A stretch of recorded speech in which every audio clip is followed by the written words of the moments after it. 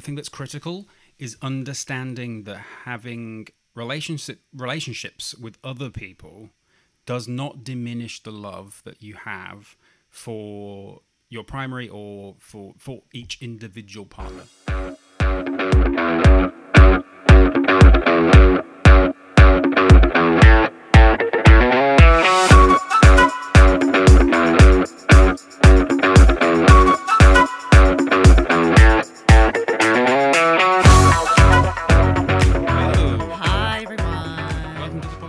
Episode 2. How exciting. Yes. We'll be releasing this at the same time as the first episode, I would opening imagine, yes. episode. So if you've just finished episode 1, welcome back. Hope you had a little break before returning to our I don't know, dulcet tones. I don't know what you're talking about. But yeah, this is where we're going to start actually talking about some stuff. So it's going to be less about us and more about polyamory, per se. Today it's going to be all about jealousy. And we wanted to kind of discuss this topic pretty early on because it's a big one. I feel like when people think about polyamory, the next thing they talk about is jealousy. Yeah. We'll probably address this many, many, many times over the course of however long this podcast lasts for. And I'm pretty sure there were undertones of that conversation in the first episode too. 100%, so, yeah. All good. It's certainly the thing that people, like you say, will come to you right away and be like, "Don't you get jealous? Do you Well, yeah, I think inherently when you introduce someone else or you're dating other people in a relationship, people want to ask about how you manage that particular emotion when your partner is dating someone else or you're dating someone else and how that all works. So it is quite interesting and we could talk about it for hours. But before we do, I believe you have a little anecdote for us. Oh, yeah, before we get into it.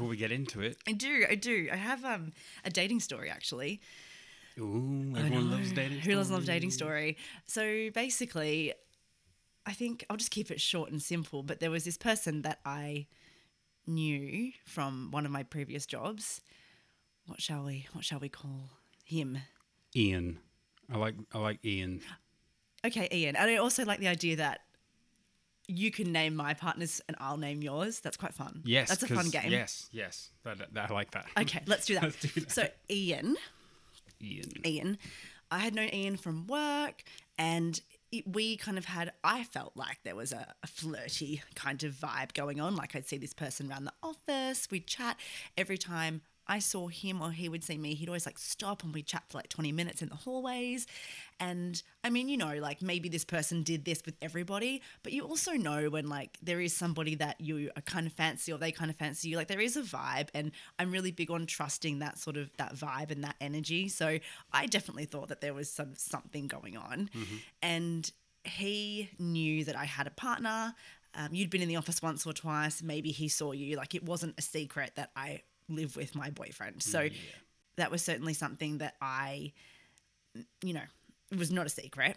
So one time at lunchtime, I was sitting with him and a group of other people and I dropped into conversation that my partner was going on a date and explained that like we were in an open relationship and all that sort of thing. So I was really quite proud of myself when I walked away from that lunch because I was like, I've dropped it in there.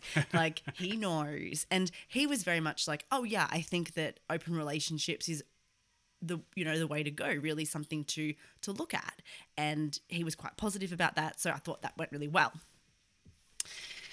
Fast forward, I no longer work there. He no longer works there. And he kind of added me on LinkedIn, like very professional. And so I, of course, used that platform to send him a message just to see how he's going, like keep the vibe going. LinkedIn is the next dating app. So many people are using it. All these people in open relationships are using LinkedIn. Unprofessional. So unprofessional. Well, I didn't have him on any other socials, and of course I'd had a look, but like I couldn't find him, and I just thought, he's added me. So this is it's a natural sort of pause or sort of moment where he's added me. So yeah, I'll message him, like that makes sense. Like there's already been like, an invitation extended in a way. So I thought that was fine. Messaged him, we were chatting. I ended up giving him my number and he's like, great, I'll message you straight away. So he messaged me, we were messaging on WhatsApp and then I didn't hear anything. which, you know, no problem, fine. Like, we're just mates from work. Yeah. There's no extra element there. But then he like didn't respond to me for a month. And like, that's okay. But, you know, I thought, oh, that's a shame. Like maybe there was something going on. Yeah.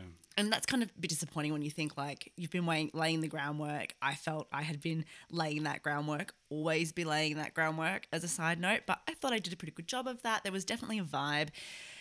And then after a whole calendar month, Richard, of not hearing from this person, he adds me on Instagram.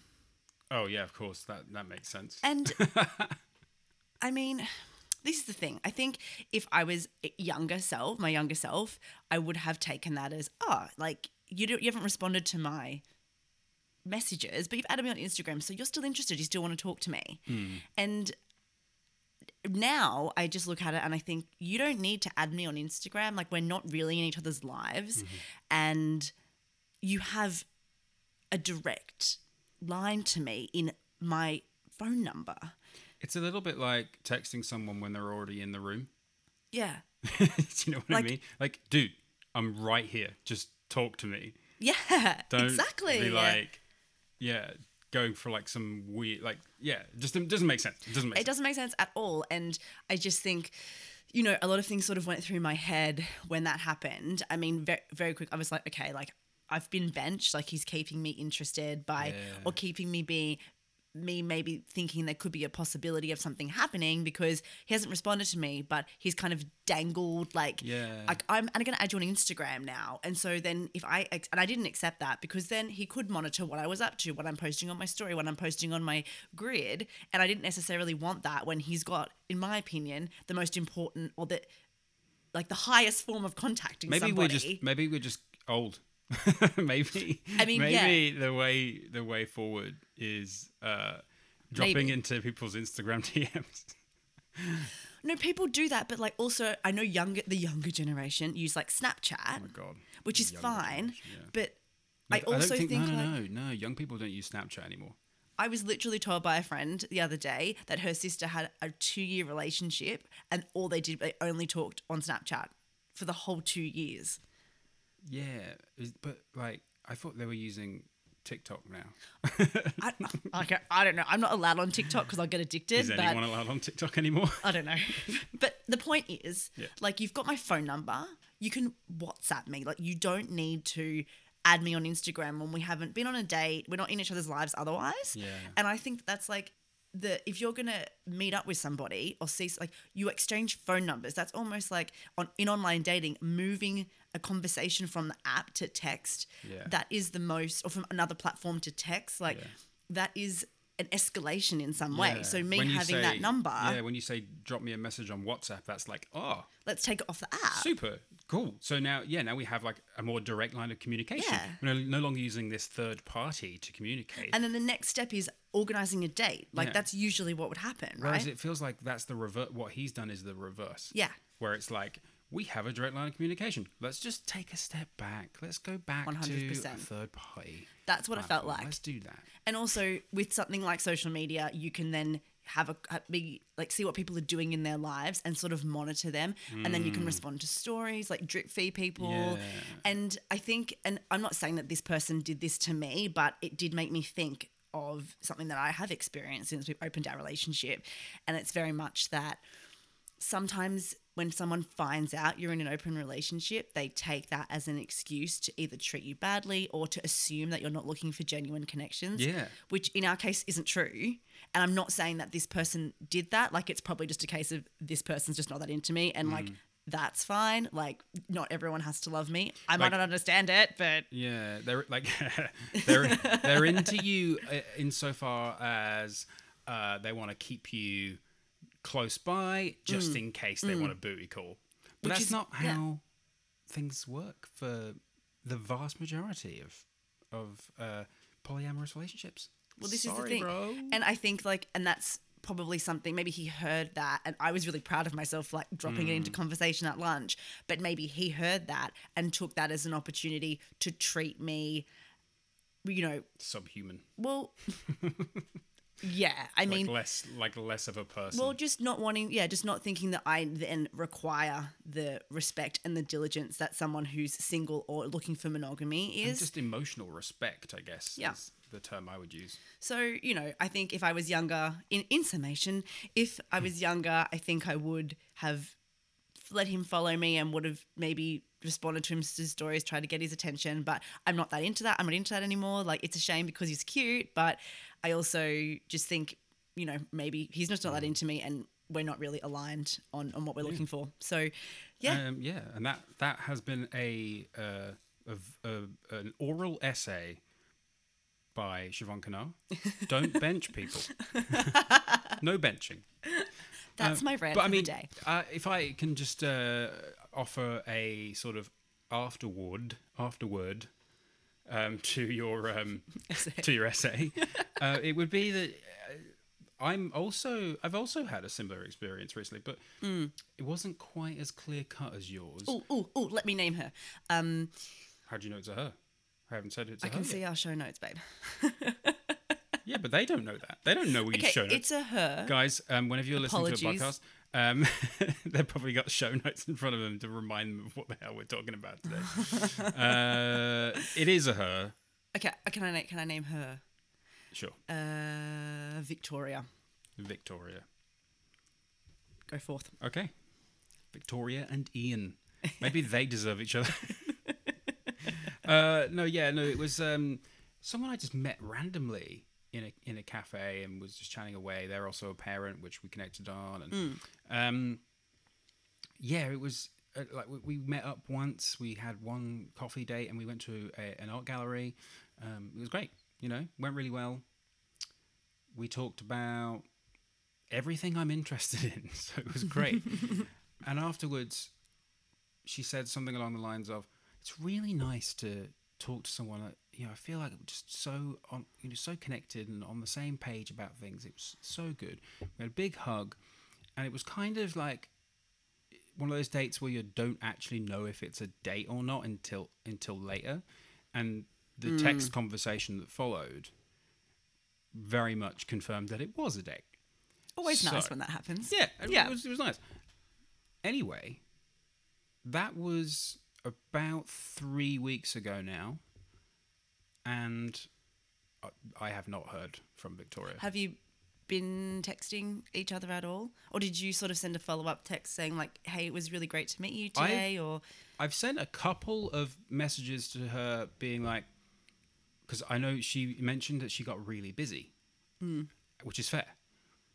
But I hate it when people kind of always use, "Oh, I'm really busy," as an excuse, because it's like, so am I.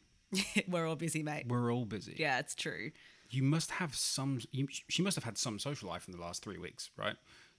And it's just weird. Yeah. It's weird to go from someone being like, "Oh yeah, I really enjoyed that. That was amazing." Like, and I'm like, not just in a generic way, but actually say something like, "It's so nice to connect with someone on a deeper level," and then just almost disappear. Where it felt really genuine. Yeah. Yeah. Yeah. I mean, but like, you wouldn't use those words if you'd be much more generic about it, I think, if you weren't being genuine.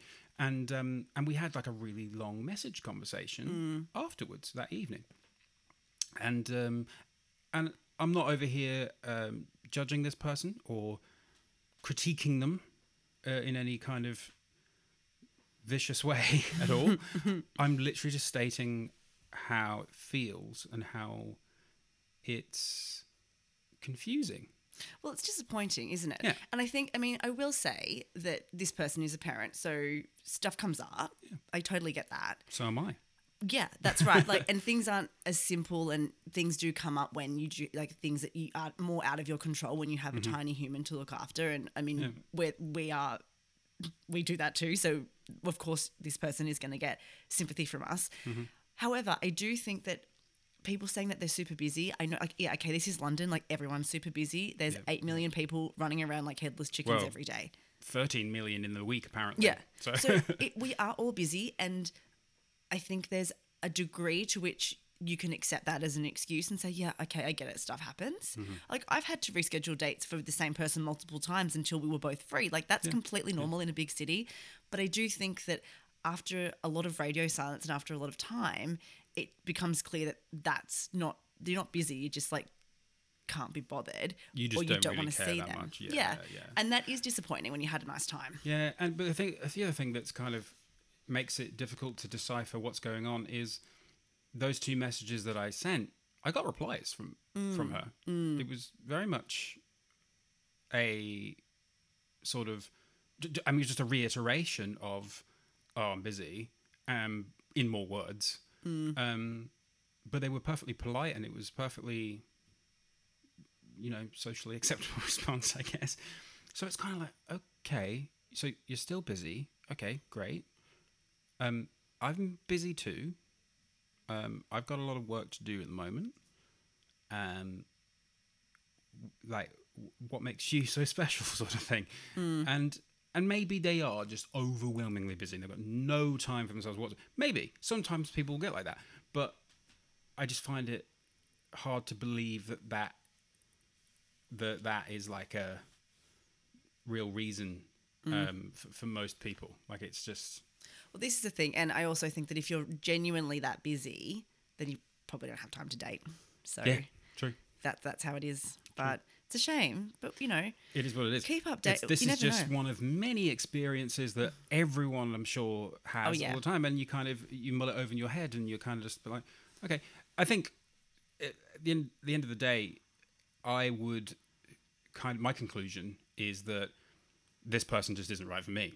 If that's how they are, and that's fine. Like, it's just not meant to happen, and you just move on. And I think that's a great sort of way of dealing with these things. That's true. Can I ask you, was she poly? Did she tell you that she was poly? Or? No. So that was quite interesting as well, and maybe that was had a role to play. Was she said to me that she worked it out because I'd been speaking about you. Oh. So she knew I was in a relationship, and then I later on revealed that I'm into her, and but I do have a partner, right. And we have an open relationship, and she was like, I figured that. Was that after the date? That was after the quote unquote date, the date non-date. Oh, see, that's interesting. I didn't know that. If that's the case, then maybe she's gone back and thought about it. And a lot of people, if they haven't experienced, one of our species, I'm joking, someone who's in an open relationship, one of our breed, or who's poly, if they don't understand it, maybe she just was like, oh, it's not for me, I'm not going to do it. I think that is a very likely situation. Totally. But like, if you're listening and you're one of those people that maybe this has happened to, or you're a monogamous person and this happens to you, just say. Yeah. Don't skirt around it and say you're busy. Just say, oh, I'm sorry, I'm just not really like okay with the poly thing. We're not going to be like, oh, well, that's just discriminating against poly people. Like, that's not really a thing. Yeah. Really. I don't think so. I mean, I don't feel like not in any kind of interpersonal way. I feel like I've maybe been over questioned, or I've had to defend my position like when it hasn't been warranted, or I shouldn't have to do that. But it's certainly not like, if someone was to say, sorry, I'm just not about that, I'd be like, okay, cool. It's just like if you were to go on a date with somebody and they said to you, oh, I'm just not really, like, I'm monogamous. You would say to them, okay, cool, I'm just not really into the monogamy thing. It's the exact same conversation. Or if they were to say that they wanted to have an affair. I mean, this is slightly different because there's kind of there's ethical considerations. There's ethical considerations there, and so I would be like, I'm sorry, I'm not about that. And they're probably not gonna turn around and be like, oh, how dare you? How dare you not have an affair with me? Yeah, exactly. Yeah. Exactly. As I say, there is a difference there because there is some deception happening, and it's like absolutely you say, it's unethical. But and I think if you have been on a date with somebody, in my opinion, like, you don't have to call them and say you're not going to see them again. But if you have met a person, I think that it's polite, nice to just send a message and explain why you're not going to see them again. Yeah, and to be honest, I think we should normalise in any relationship. We should normalise being able to turn around and say, hey, sorry, I'm just not that into you. In like a non-personal way. You've done nothing wrong. I'm not saying, oh, I'm not into you because you're a weirdo. You're saying, I'm not that into you because I'm just not that into you. Yeah. You know what I mean? And also, there's frankly, nothing wrong with that. Not everybody isn't into everybody. Yeah, and can I just say, frankly, I don't want everybody to be into me because can you a imagine? lot of people have bad taste. So, you know, Well, if they're into you, they wouldn't have bad taste. No, but that's the point I'm making. That's what's funny about it. Yeah. I don't want everyone to be into me because there's people that have bad taste, and if those bad taste people are into me, then what does that mean about me? Then it means I have to go and shop for ugly ornaments because they're into that bad taste. Because that's the way I was taking it. Like, I have bad taste in movies, so now I have to sit through some shit films. I mean, I've heard that. It's a quote that someone said somewhere, and I just think it's really funny. Yeah. Anyway, shall we jump into today's topic? I suppose we should. We've spoken about this for far too long. Everyone's on the edge of their seat. Like, what are they going to say about being jealousy? Like, I want to have jealousy. Stop talking about this stupid dating thing. life. Yeah. No, we are going to talk about jealousy because it's important, and that's why we're here today. And it's up there with the number one topic that people quiz us about or want to ask us about in our personal lives. Yeah. So, and also something that we had to do, I personally had to do a lot of work on when we did open our relationship because I was feeling all sorts of emotions, including jealousy. Yeah. And that's not to say that I didn't have my work, I didn't have my issues with jealousy, but it was the way I was feeling it that I kind of had to change or kind of address. Whereas for you, it was that and then some, right? There was just a lot of other things going on around jealousy as well. And critically, I think why I was feeling jealous was linked to the issues of like self-worth and enoughness, which we'll get into. Yeah. But if you don't mind, I mean, the first point I would like to raise is the thing that's critical is understanding that having relationships with other people does not diminish the love that you have for your primary or for each individual partner. There's no such thing as like a ration book for love, you know. The human mind is capable of feeling so much more love and any emotion than it's not finite, I guess is the point I'm making. Yeah. It's not a finite thing. So true. I think, and sort of related to this, when people are asking us about jealousy, they ask, can you share your partner? You know, I don't really want to share my partner. How does that work? And it's exactly what you said. You know, we don't sit down at the beginning of the week and do our weekly budget and then pull out a different spreadsheet and go, okay, how much love are we going to divide up between our partners, our poly partners and each other? Yeah, like, babe, can you handle just 20% of my love this week? Because I've got to give it out to partner A and partner C. Yeah, and that's just not how it works. Yeah. So being able to really realize that your connection is unique.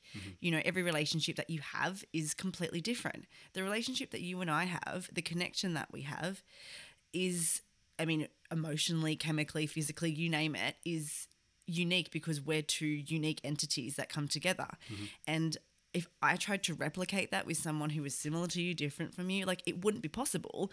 And that's because we are so different and unique within ourselves. Yeah. And so inherently, we're going to bring that uniqueness to a connection. So that was really important for me, you know, realizing that, first of all, your love for me isn't going to change. The love that we have is going to stay the same, as in the amount, if you can even quantify love, like the amount of it isn't going to change. And the way that we experience that love is so unique and different to any other connection with any other human being. Yeah, well, I mean, that's something that I was going to bring up as well, is the idea that when you fall in love, like, it's always going to feel the same. Like, how often have you been in love, like in the past. I mean, I can think maybe 2 or 3 times over, like properly in love. I mean, My like, first relationship was like than, a teenage love, yeah, exactly. but then more adult love twice. Yeah. So how you feel about love is always, there's always a unique dynamic to it. There's always it feels a little bit different every time. I can honestly say out of those 3 times that I can think of right now, that I would consider kind of adult, mature love that's, you know, a bit more developed. They've never felt the same. There's always been a new edge to it. There's always been a new dynamic to it. So what's wrong with wanting to see if you can experience that again with more than one person? Like, that'd be amazing. Like, I can safely say I haven't felt that within our open relationship yet. Other than maybe on a platonic level, but even that, You mean you haven't felt like a strong loving connection with a partner outside of our relationship? Yeah, not yet. Not in that way. Definitely not.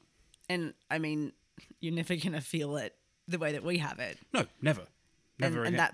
that's I think probably, and it is quite an abstract concept to describe to people when you're like, okay, well, you know, your relationship and uniqueness and all these things, which it underpins how you, for me and for both of us, I can say, how we manage those jealous feelings when they do come up.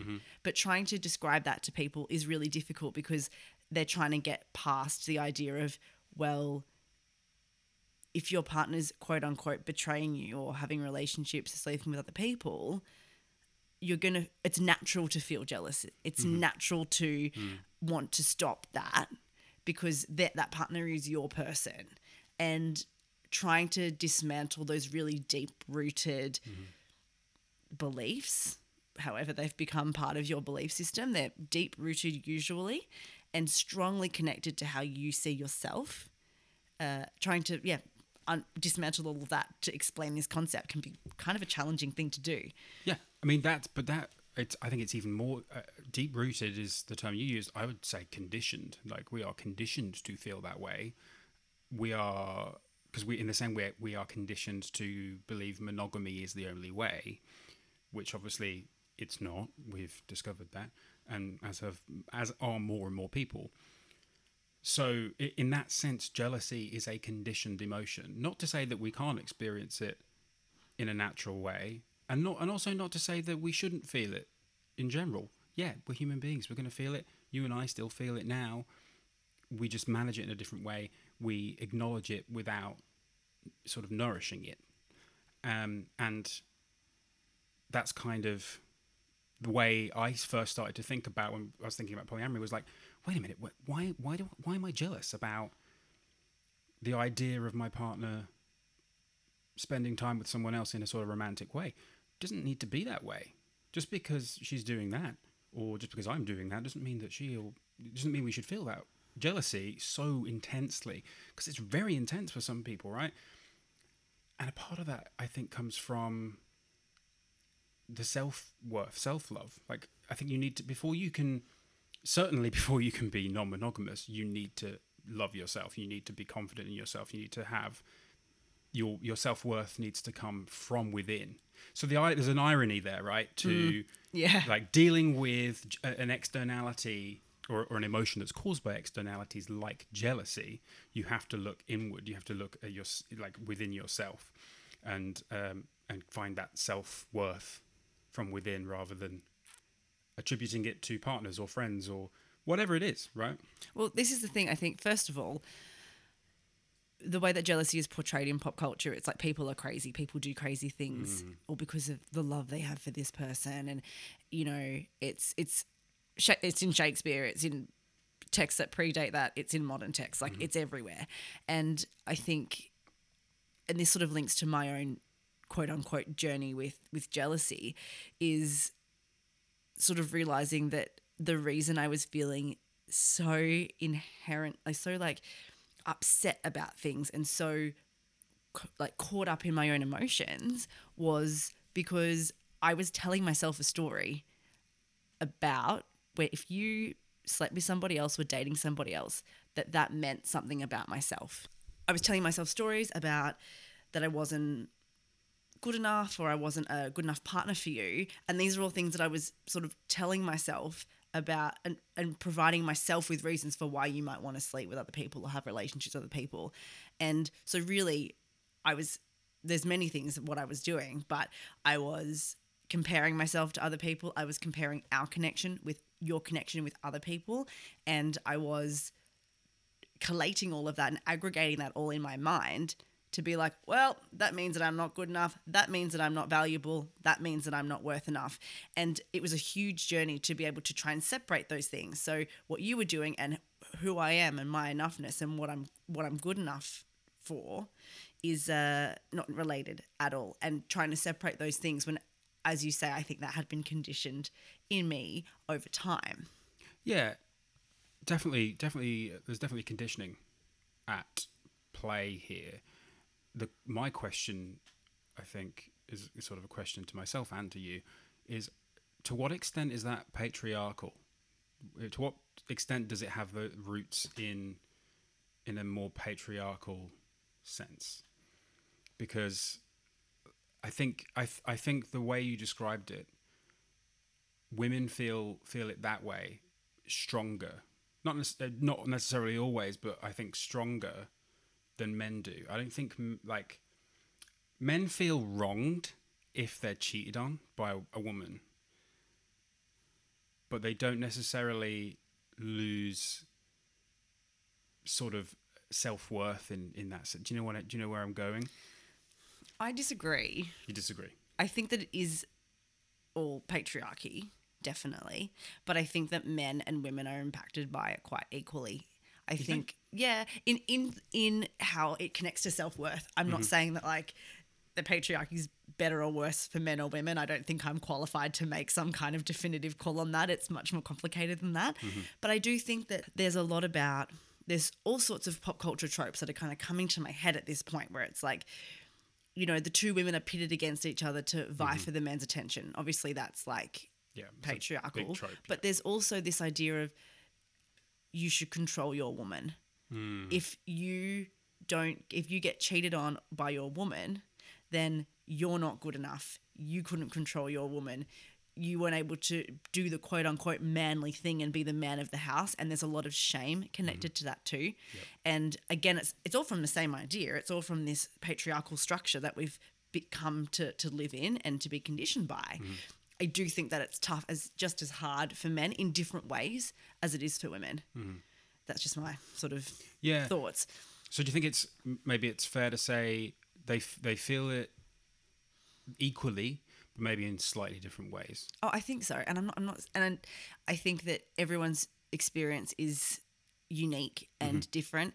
And I think that there's a lot of shame attached to someone leaving you or someone wanting to open your relationship or date someone else, like anything to do with when it comes to jealousy. I think there's a lot of stress, sadness, but I think on a deeper level there's a lot of, you feel really shameful, and I think there's a bit of humiliation in that. You know, if you're feeling jealous because my partner's dating other people, my partner is sleeping with other people, my partner went out to a restaurant that I love with someone else tonight, and I'm just jealous because I wanted to go on that date. Or, you know, if you're thinking about more monogamous style relationships, my partner and that co-worker are really close. My partner and his best friend from school is really close. And I think what it is about is when you feel that humiliation, that shame, you just want to protect yourself. And that's where I think jealousy can really show up, or at least those emotions can show up as jealousy. I'm not a psychotherapist. I don't know. This is just all from my own experience. Yeah. And I just want to actually go back to early on. I actually was reflecting on this the other day when I told a friend of mine that we were in an open relationship and I hadn't seen her for like 3 years because of the pandemic. And it came up. Do you remember when we first opened and I was monogamous for the first 6 months and I like dated myself, and as I mentioned last episode, sort of did all that sort of stuff. But you sort of started dating and exploring like quite early on. Do you remember? I didn't even want to know if it was a man or a woman. Oh yeah, I totally forgot about that. You know, And, like- in the grand scheme of things, that's not that long ago. And I asked you to speak in the they them pronouns to Yeah, keep yeah, it as yeah. gender neutral as possible. Yeah. Do you remember that? Yeah. I mean, I think that's something I still kind of do. I mean, it's always a good Now, idea to so- do that if yeah. you're not sure Yeah. of someone's pronouns. Yeah, top tip of the day. But do you remember that? Yeah. And- What a weird concept to me now. I just was like, I don't want to know dick about these people. I don't want to know anything. Yeah. And I think I was. you remember? Yeah, I do. And I remember saying something like, well, I want to know basically everything about them. And I think for me, that was much more of a safety thing.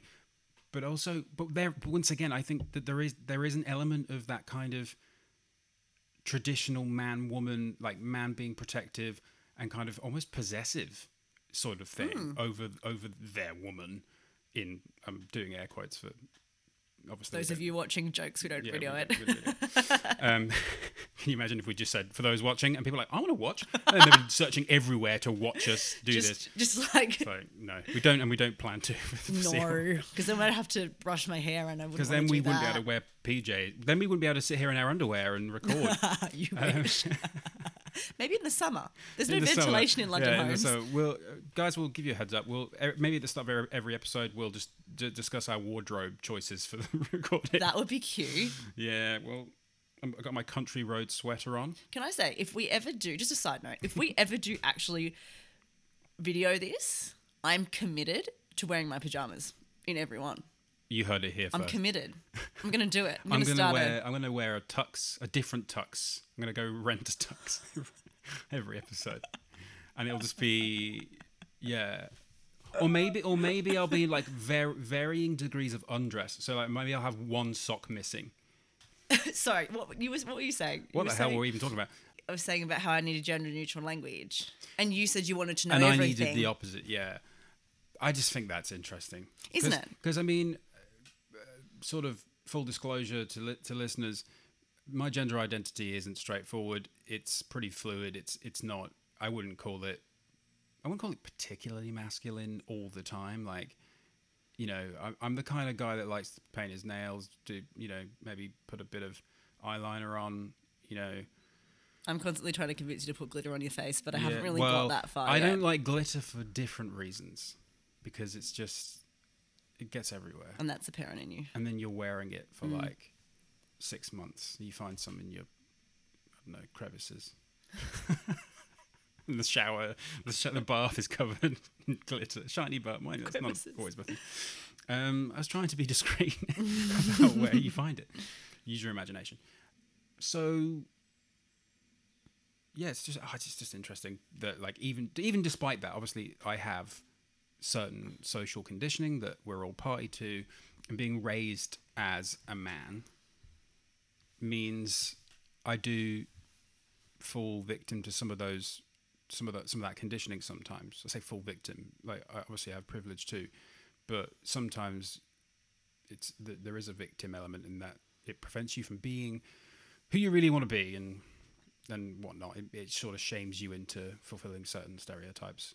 And I think also, you know, when there is someone that you care about that is going out and dating other people, whether it's a man or a woman, you know, you want to make sure that I'm safe. Like, women are less safe in this world. That was the more conscious aspect than of it. men. And if you don't think that's the truth, well, then I can't help you. Yeah. That is just the fact of the matter. And I think you're really cognizant of that. So you wanted to make sure if I was going out with another male presenting person that I was going to be safe and that nothing was going to happen to me. So I think that's part of it too. Yeah. Where for me, it was very much comparing myself to, and it was women that you were dating. So at the time, so it was very much, I was comparing myself to these other women, you know. I think what was easy for me at the time as well was like, even before we opened our relationship, I knew that, you know, you weren't straight. So, and I also acknowledged that because I am a person with a vagina, there are certain interactions, certain experiences that I just can't really create for you. And No idea what you're talking about. like physically, but also just like emotionally, like there's different connections there. And I knew that. And I was really just thought maybe it's a good idea for you to be more involved in the queer community as well. So I was always open to the possibility of you having interactions with men or, male presenting people. But I thought, because I'm a woman, I don't really think you should have to look elsewhere for that because I can do it all. Ha ha ha. And I think when I was able to stop. I think inherently and maybe this is a conditioning thing too, I was comparing myself to other women. Yeah. Is she cuter than me? Is she skinnier than me? Is she prettier than me? Well, it goes back to what you said earlier about women being pitted against one another. I think so. And I think part of that reason is people kind of love a bit of a jealousy, gossipy, dynamic. That they love to kind of pick it apart and kind of figure it out. And, and that's something that we've seen countless times in movies, and we see it countless times in the tabloid press. They're pretty bad for it. I mean, like they literally monetize this emotion. Because no one loves like, who doesn't love a story about, oh, so and so are dating, but I think they're still interested in their ex, whatever. People love that. It's just interesting for some reason. I mean, I'm not going to pretend that I haven't been interested in that in the past, obviously. But it's just really interesting when you sit down and you unpack all of these things. And for me, when I eventually was okay with you using other pronouns other than they, them to describe who you were dating, I remember the next thing, and this was a huge step for me. I remember the day I saw a photo of someone you were going on a date with for the first time. And I remember that took me months because I remember having to get to a point where if I saw a picture of a pretty attractive woman, that I wasn't going to straight away say to myself, you're not as good as them. Richard is going to replace you. You're not pretty enough for Richard, or you're not good enough for whatever it was. And that was a huge day for me. I remember we were walking home from the gym and you just showed me a picture. I said, I'm ready. And I remember that day going to bed, literally feeling like I had achieved a huge step forward in my growth. So I think I can point to my journey with jealousy and really just see that there's a number of different things that, I can look at, not needing particular pronouns, and I could see pictures and now I'm like really relaxed about it. And I think my jealousy has really changed from it being all about myself and my self-worth. And I think I've done a lot of that work and worked through that. But now it's still, of course, like as you mentioned earlier, we're humans. Like when people say, do you get jealous? We're like, yeah, of course we do. We're humans. Like we feel the full range of human emotion, and jealousy is just one of those emotions that you can feel. And so it's more for me a little bit now about, I kind of want to do that experience, or I want it. So it's a bit more superficial, a bit more less deep seated than it is about, having this super like deep sort of deep seated concern, if that makes sense. Yeah. So how did you get there? How did you get there from? Well, many breakdowns. No, I joke. It really, I found in my experience, the reason I was comparing things, the root of my jealousy came from not what you were doing and the things that, you dating other people or wanting to date other people. It was the story I was telling myself about my jealousy. So if you were to see somebody else, I would say, I'm not worthy enough. I'm not good enough. I'm not fun enough. What is wrong with me? Why does he want to see other people? And I had to move away from that. So it was a lot of internal work that I had to do about where I got my self-worth from. And I realized in that process that in all of my relationships, all of my monogamous relationships up until that point, I had directly related my self-worth to what my partner was doing. I also was doing that in friendships and family relationships, you name it. All of the relationships that I had up until that point, there was that sort of pattern that I had noticed. And it was a really sad time for me because I realized I'd kind of been torturing myself about this sort of this self-worth stuff, and where I was getting where I was getting my self-worth from was all external. And I realized that behavior wasn't very healthy.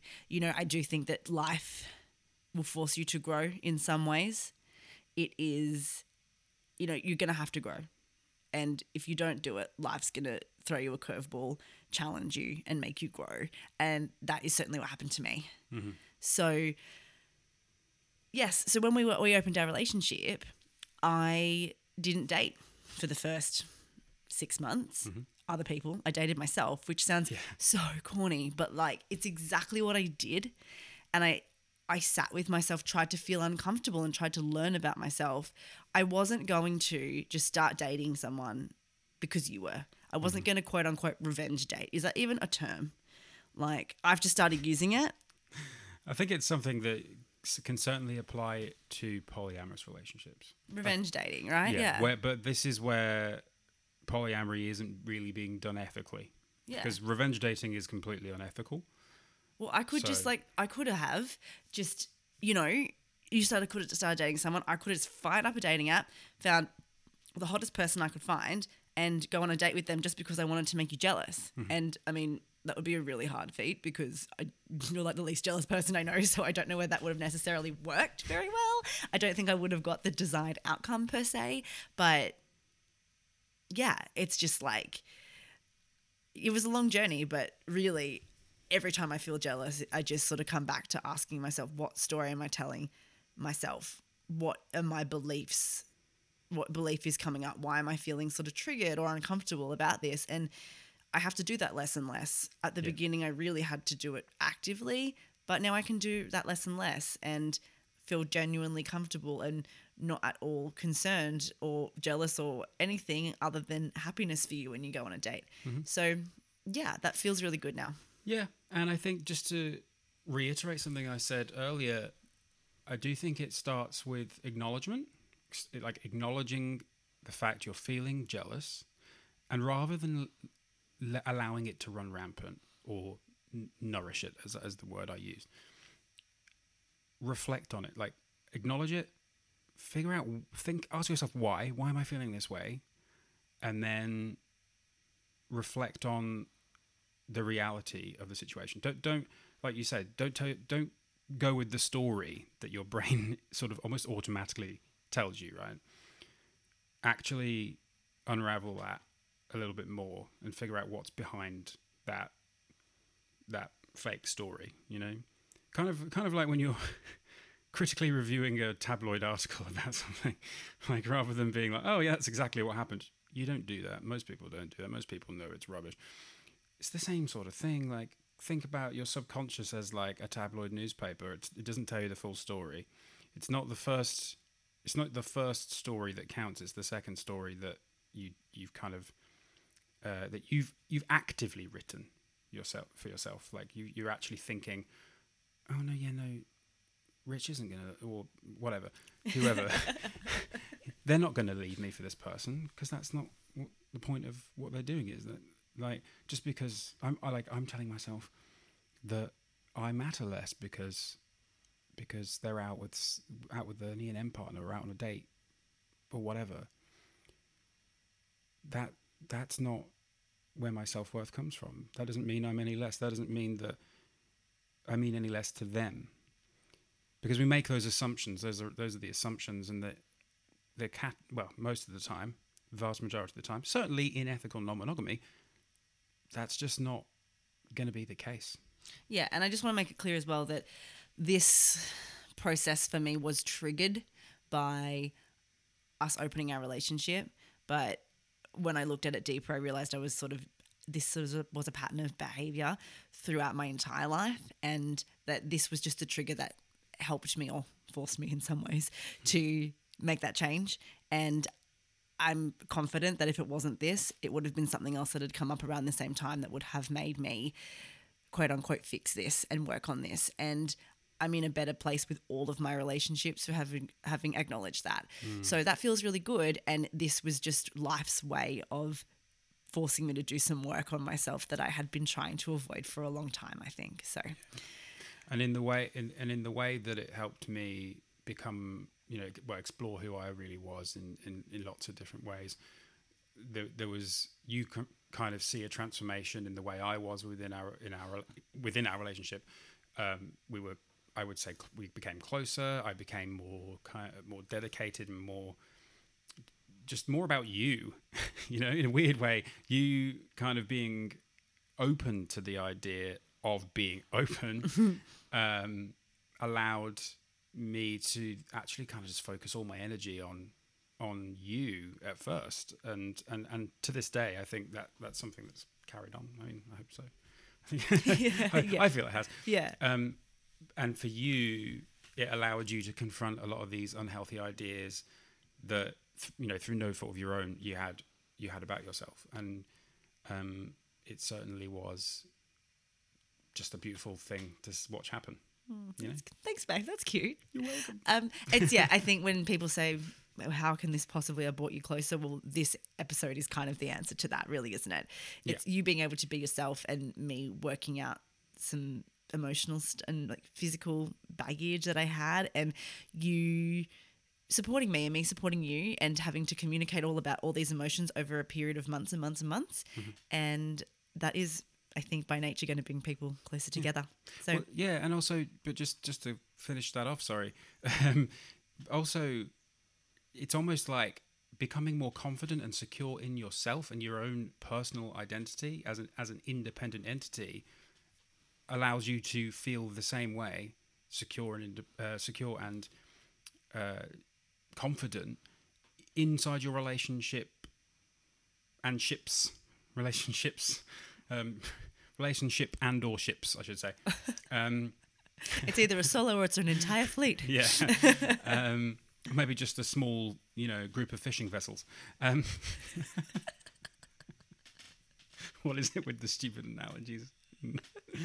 We're going to have to throw one of those in everywhere. Stupid analogy. It'd be rude not to, wouldn't it? Yeah. But yeah, it's almost like, that it makes you secure in every way possible. Yeah. You got to start with yourself. Like when people say, oh, you've got to love yourself before you can be in relationships, or really you've got to, be aware of yourself and be a whole person before you can. Well, that is literally what happened to me. I was already in a relationship, but in many ways our monogamous relationship ended and our polyamorous one started, and it is a completely different relationship in many ways, and I had to grow within that. And I feel like because of that growth, my friendships have improved. My relationships with my E&M partners are great. And like all of my relationships have improved. So that's great, really, isn't it? Yay. So. Go us. Go everyone else that's going through those similar journeys. Yeah. It's a toughie. It's one of the hardest journeys you can go on. The one, ironically, it's one that you don't even have to lift your feet to do.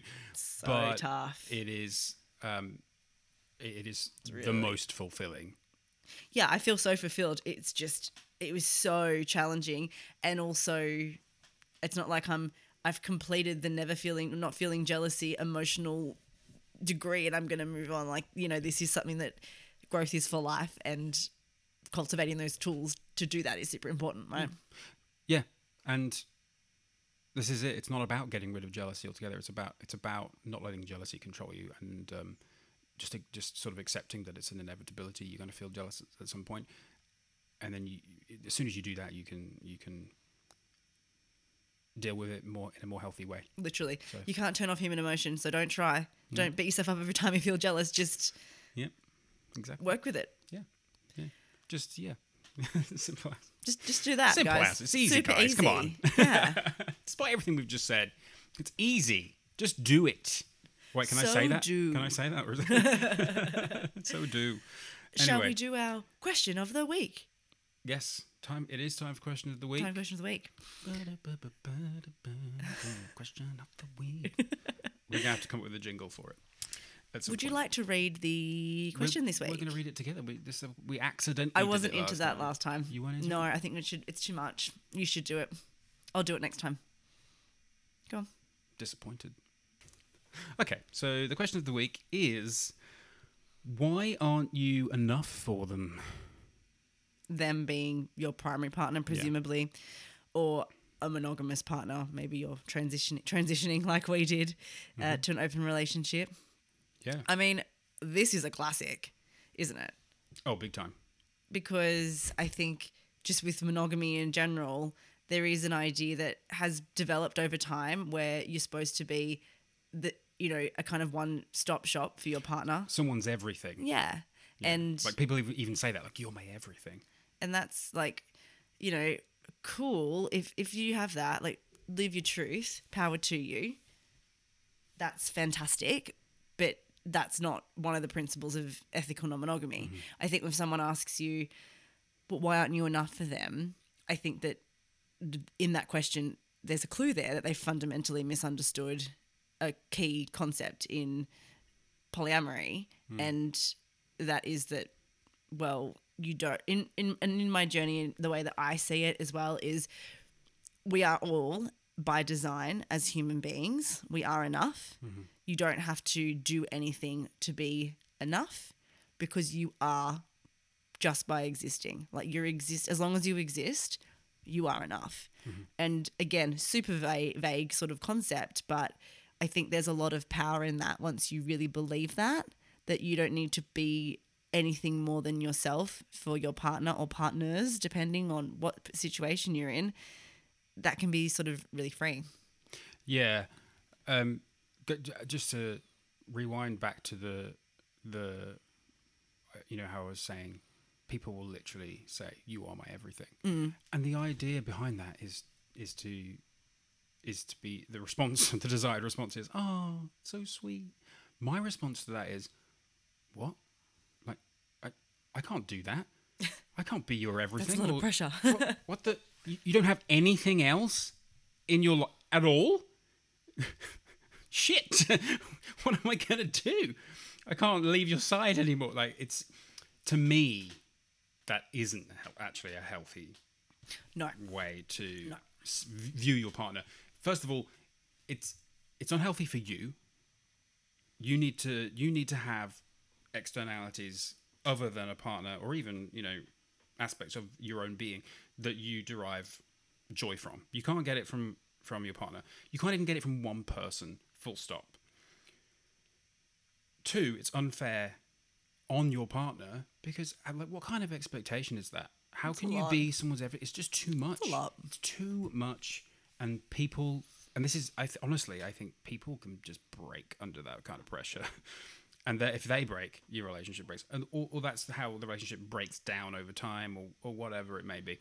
It's just not it's certainly not a concept I'm comfortable with. No. And so I think when people say, why aren't you enough for them? I feel like there's almost, the word enough can be almost replaced by the word, why aren't you everything for them? Do you know what I mean? Yeah, that's a good way of looking at it. Because, like, ultimately, you and I, as much as we have in common, we also have our differences. We also have needs that the other person can't necessarily fulfill. And I know some people might be listening to that and thinking, oh, so you're saying that they're not the best person in the world. They're not your favorite person. It's like, if you truly believe that one person can fulfill every single one of your needs, I wish I was you, because I wish I had so few needs. Yeah. And that's not an attack on you personally, listener. It's just really think about it. Like, can one person really fulfill your needs? No. You also have friends, right?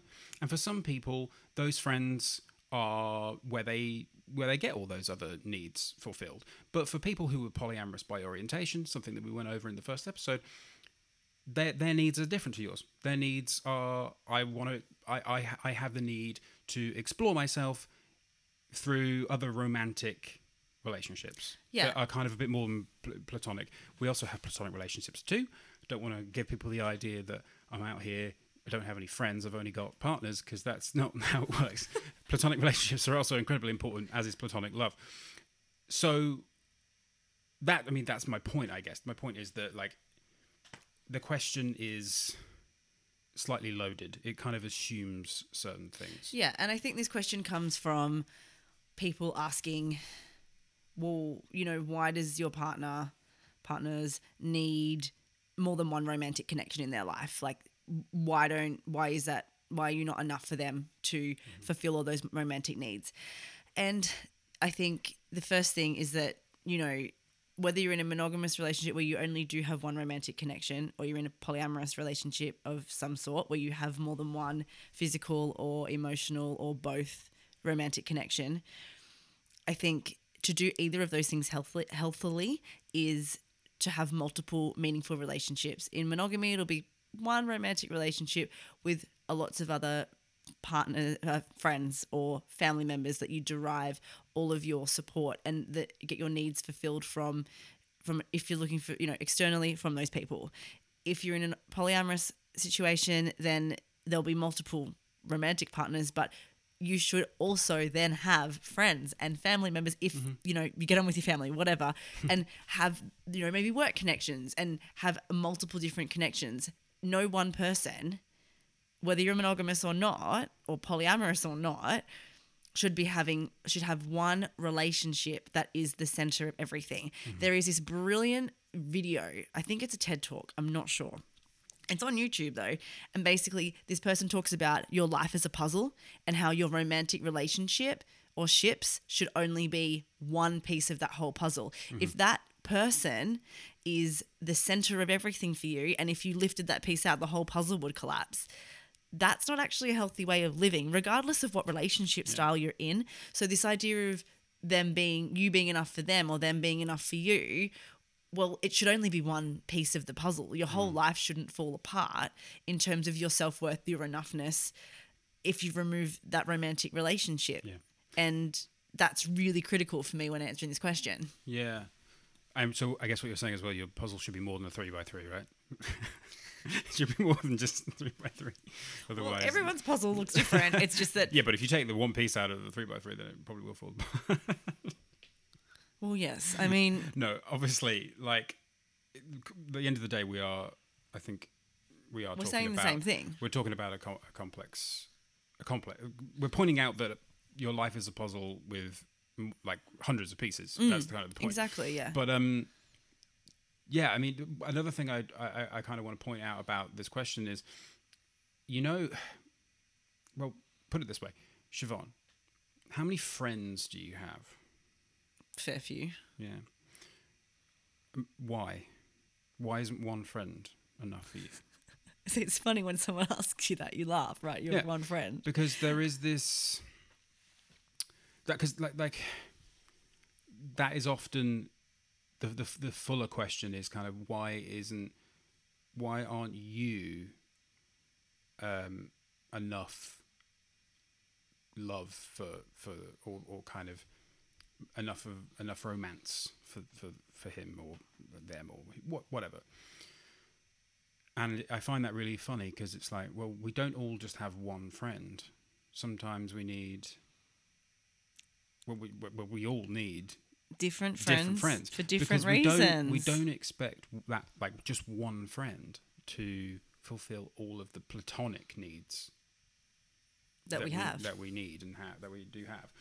So I feel like that's a fair application of that concept. I don't think some people might think that's a bit of a false equivalency. I don't see it that way at all. I don't think it is either, to be honest.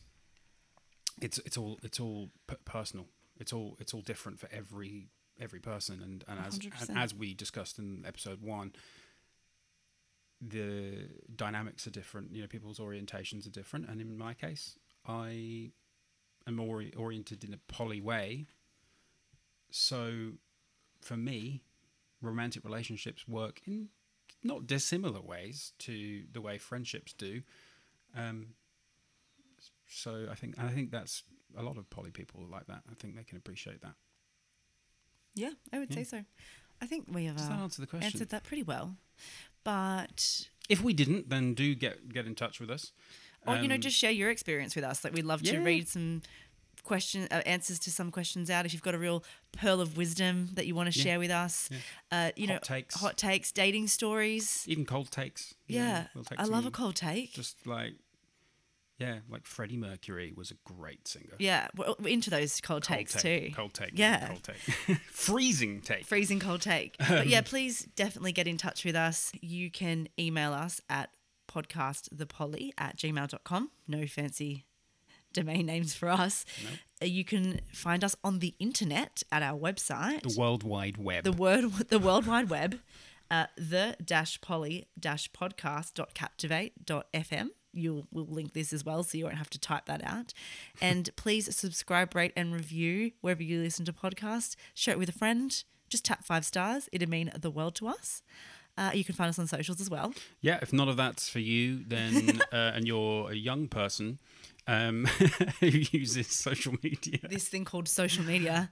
you can find us on the rather antiquated Twitter and and Instagram, which is a little bit hipper, I guess. Is that a bit hipper? Don't know. Well, I don't know. Doesn't really matter. You can find us on there at poly_podcast. Same for both. Same for both. Just because So everything simple else is as. quite complicated. The email and the website. So we're just, we'll keep the socials simple. Yeah. And we're on MySpace. Find us on Bebo. Oh my God, Bebo. What a throwback. Oh, so many people are like, what? What? But do get in touch with any questions and stuff. I will say that we want to mix up kind of our finishes a little bit in the future. Do some games, do some slightly different things, and Any thoughts? Any ideas? but Send them through. But eventually, we're probably going to run out of questions that we can think of off the top of our heads. So if you listen to our answers to the questions and maybe there's like an intricacy that you weren't quite clear on, or you feel we just did a really shit job of answering a question, then please Send us a question. we want feedback too. Constructive feedback, please. Abuse will be thrown in the trash. Or read out loud on this podcast for fun. Or read out. Yeah, you will be trashed, is what I meant to say. You will get trashed. Yeah, we'll just on the call it podcast. fan mail. In journalism, that's what we used to call it. We used to Yeah. say, I've got fan mail, guys, and it was like someone Yeah. abusing you for an article that you wrote. So we can always try that. Mailbag. Yeah, mailbag. That'd be fun. That'd be fun. Right, do it. All right, Go well, and do it now. Do it now. Yeah. We'll see you next week. See or you next time. Next time. See you next time, everybody. See you soon. Not sure when. See you in an undisclosed amount of time, probably in about a fortnight. Okay, that sounds good to me. Okay. Bye. Bye.